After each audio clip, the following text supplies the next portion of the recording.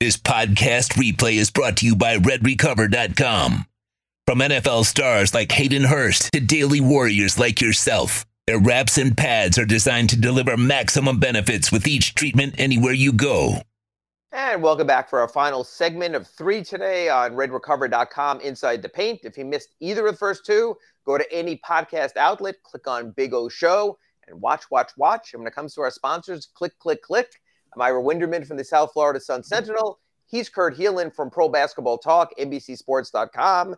In our first segment, we spoke about the buyout market, the Kevin Love impact. You can catch that. In our second, we spoke about the NBA standings and where the Heat might finish. I'm seeing with an upside of probably 5 maximum, downside of 7 minimum. That's where 538 has them.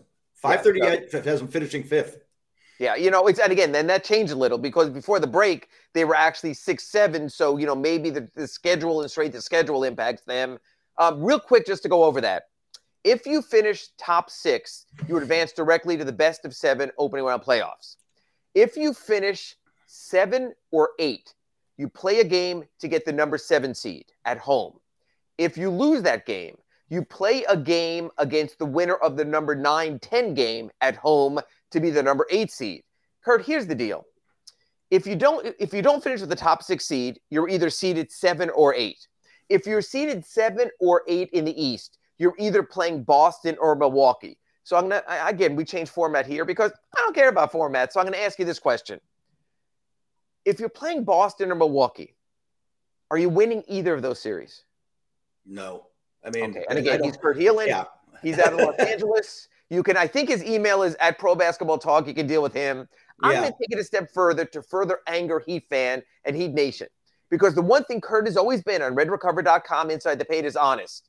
Kurt, Miami Heat Boston Celtics first round series. Let's say it's a 7-8 or rather a 7-2 or an 8-1. Heat played the Celtics in the first round.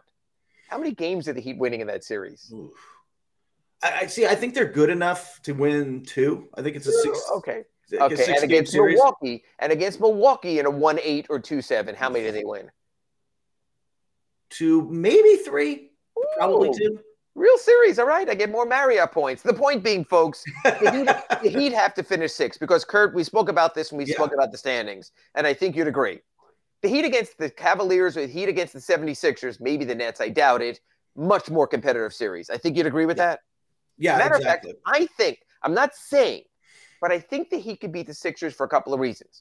One, you never know about the Joel Embiid injury factor. Remember, he missed the first 2 games with that facial fracture last year when the Heat played them.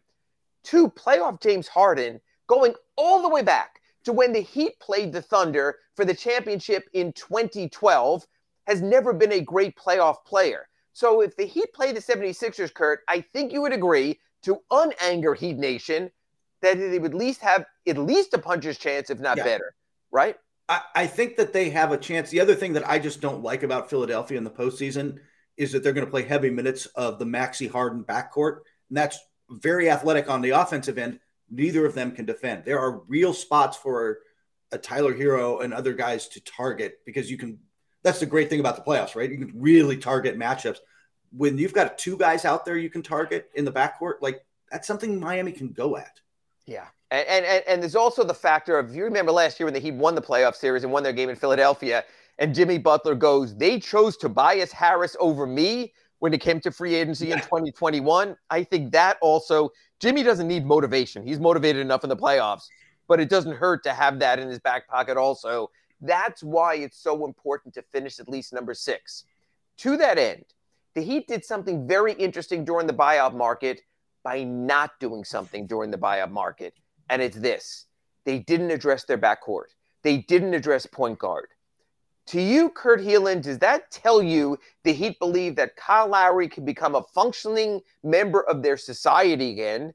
Or do you think the Heat just didn't have better options? What do you foresee from Kyle Lowry the final 23 games of this regular season and beyond in the playoffs for the Miami Heat from Kyle Lowry? I think I'm optimistic he can be better than he has been, which is I think all you can be at this point is hope that he can.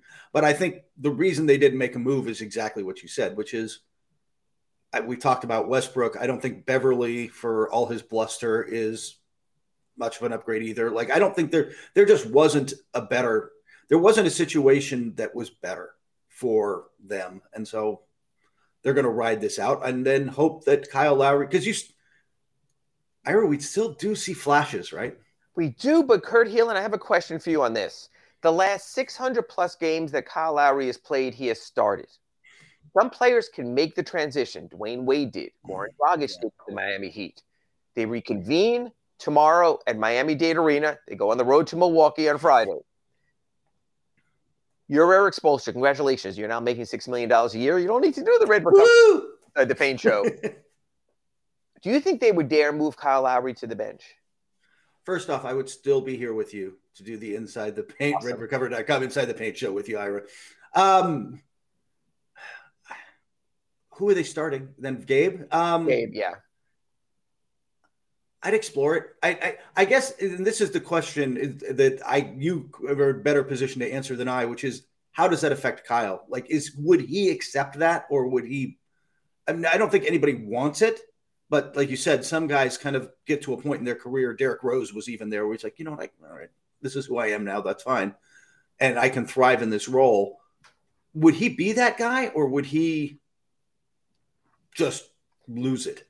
You know what? It's interesting. Before the trade deadline, if this would have happened, I would have told you Kyle would not go for it. He would have pouted his way through the season, maybe not shown up, one of those stay-home guys. I think the reality for Kyle and his agent was this. There was no market for him in the trade market. Even for teams like your Clippers and teams that needed point guards, they still didn't try to get creative with the Heat and come up with something. So I think Kyle knows to a degree that he's stuck. I think once you registers with you that you're stuck and that there is no better plan B for you, I think he might be more open-minded to it. The difference is the Heat don't have that definitive point guard answer. Hey, Vince has been okay. He has not been great he's okay to move ahead of him. I think Erik Spoelstra does the old short leash. Try to go back to Kyle, but don't let it fester through a 14-point deficit 6 minutes into the game. Go back to Kyle, and 2 minutes in, if it doesn't work, go, hey, we're just cycling. This is all rotational. Don't worry about it, Kyle. You'll be right back in there. And they move in another direction. Because the bottom line is they don't have that third option at point guard. I know Victor Oladipo can play the point, and Tyler Hero can play the point, and Jimmy's going to handle, and Bam's going to handle. But it's still very, very tenuous there. So I think that'll be curious. I'm going to give you another absolutely other side of the roster guy who hasn't played it all. Just curious how you think they might handle this situation. Omer Yurtseven, when he played last season, when Bam was out for 7 weeks with the thumb surgery, was fantastic. He was a double-double machine. The question was he a double-double machine in the mode of a great player or in the Hassan Whiteside, someone's got to get statistics mode? You know Erik Spoelstra as a veteran win-now coach. Omer Yurtseven comes back to practice tomorrow. Ankle seems fine. Erik Spoelstra goes into the back-to-back set, so he's going to monitor minutes, Friday in Milwaukee, Saturday in Charlotte. Bam Adebayo goes to the bench. Who comes off the bench there? Do you think it's Cody Zeller, who has played no games ever for the Miami Heat? Yeah. Omer Yurtseven, the next big thing for the Miami Heat last season. Kevin Love in his smaller lineup. How do you think Eric's going to work through this initially? I could make my Udonis Haslem joke here. Yeah, I would go. No, I bet they give Kevin Love a shot. That's kind of. I guess it also depends on, like I think you've got to get Yurtseven some minutes just to see. There's being back, and then there's being back, right? Like, okay. Yeah. And so I think you've got to get him some run if over this back-to-back to say, hey, where are you? Like, physically, where are you? Obviously, he's going to be, after missing all this time, there's going to be conditioning issues and what have you. But, like, can he come back and really contribute, or is he not all the way back to helping that much yet? I think you need to find out. But I think you can. I think this is where you lean on Love a little bit and see what he's got. The priority is get Kevin Love. Who is he? What is he? How can you play him? Power forward, center, starter, backup. That's the priority. The interesting thing was the second game back in Charlotte, which of course is the Cody Zeller revenge game, but I don't know if they play it that way. He's going to go off for 50. Yeah, exactly. They play it differently. Want to get to the chat board really quick. Basically, Alex is saying start Gabe over Lowry. I don't think they're going to do that. Alex chimes in, Depot is hurt too much, so it's not an option. That's the other name I wanted to go to. Victor Oladipo, it was a nice run. It was a nice comeback story. He was very good defensively in last season's playoffs. Then he gets injured again, the ankle injury. Didn't play for almost 3 weeks before the All-Star break right now. when you're going through your rotations, who you're counting on or who you're not, are you still counting on Victor Oladipo if you're the Miami Heat, or have you moved on to greater priorities? And also, Kurt, what's been your thought on Victor Oladipo this season? I thought he played fairly well, like you said, when he was back, and maybe certainly not peak Victor Oladipo, but like solid rotation guy. I can trust Victor Oladipo. He was that guy. If I'm Eric Spoelstra, do I want to see if I can get that guy back for the playoffs?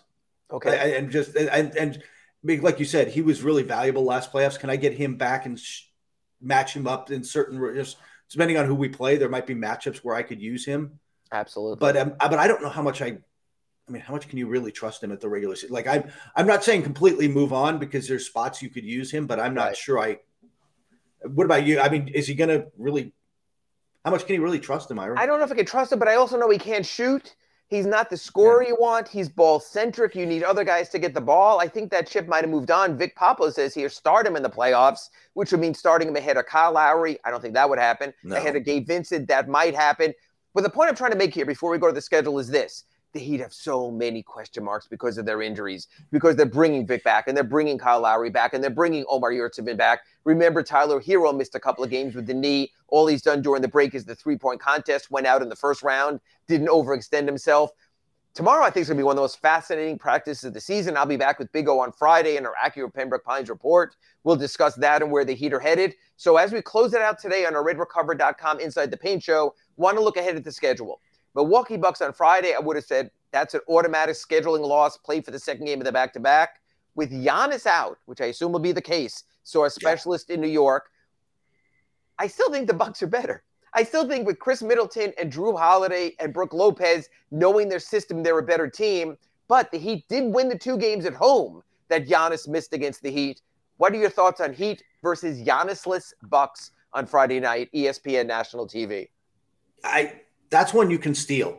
And I think you're right about this. You've got to make sure you win one of the back-to-back. Charlotte is in the tank. But they still got LaMelo Ball. Like, they still – Terry Rozier. They got some guys where if you just ignore them, they'll give you a problem. No, so PJ Washington beat them the last time they played. Yeah, that's true. To get your thoughts on this, Kurt Heelan, 23 games to go. Back-to-back, do you still protect Jimmy Butler with that 28-minute limit, or do you say, screw it, this is go time? We have protected your minutes for this time. Do you think coaches, now that we get to the final 6-week stretch run of the season, do you still protect back-to-backs or not when it comes to the Heat of Milwaukee on Friday and Charlotte on Saturday? No, not until the last week or so before the playoffs, and especially if you can get into that 5-6 seed where you basically get a week off. I am all in with that, Kurt. You've got to go for it. Enough, Jimmy. Jimmy, if you had the energy to fly to Argentina and to go to a tennis match there and to go to a soccer match there and get back on the plane, and you felt you didn't need rest during the break, then show it in the back-to-back. Last game before you and I reconvene next Wednesday, the Heat play next Monday in Philadelphia. First time the teams meet this season for still of 4 remaining games. Obviously, be big in playoff seeding at Philadelphia. This Philadelphia regular season team versus the Heat at the end of a 3-game trip for the Heat. Your thoughts on that game? That's a tough one to win. They are pretty good at home, and they are, like you said, you're on the end of the road trip, and they're a deep team. They really do still. I mean, I know how Jimmy Butler feels about Tobias Harris, but if he's your 4th best player, you got a deep team, man. Yeah, no, I think that'll be a tough one. I think that's why the Heat have to get the first 2 of this trip. Again, you're in that tenuous playoff fight with Brooklyn, with New York. We'll sum it up a bit more next week when we reconvene. He's Kurt Heelan. I'm Ira Winderman. This has been RedRecover.com Inside the Paint. But right now, the Big O Show rolls on.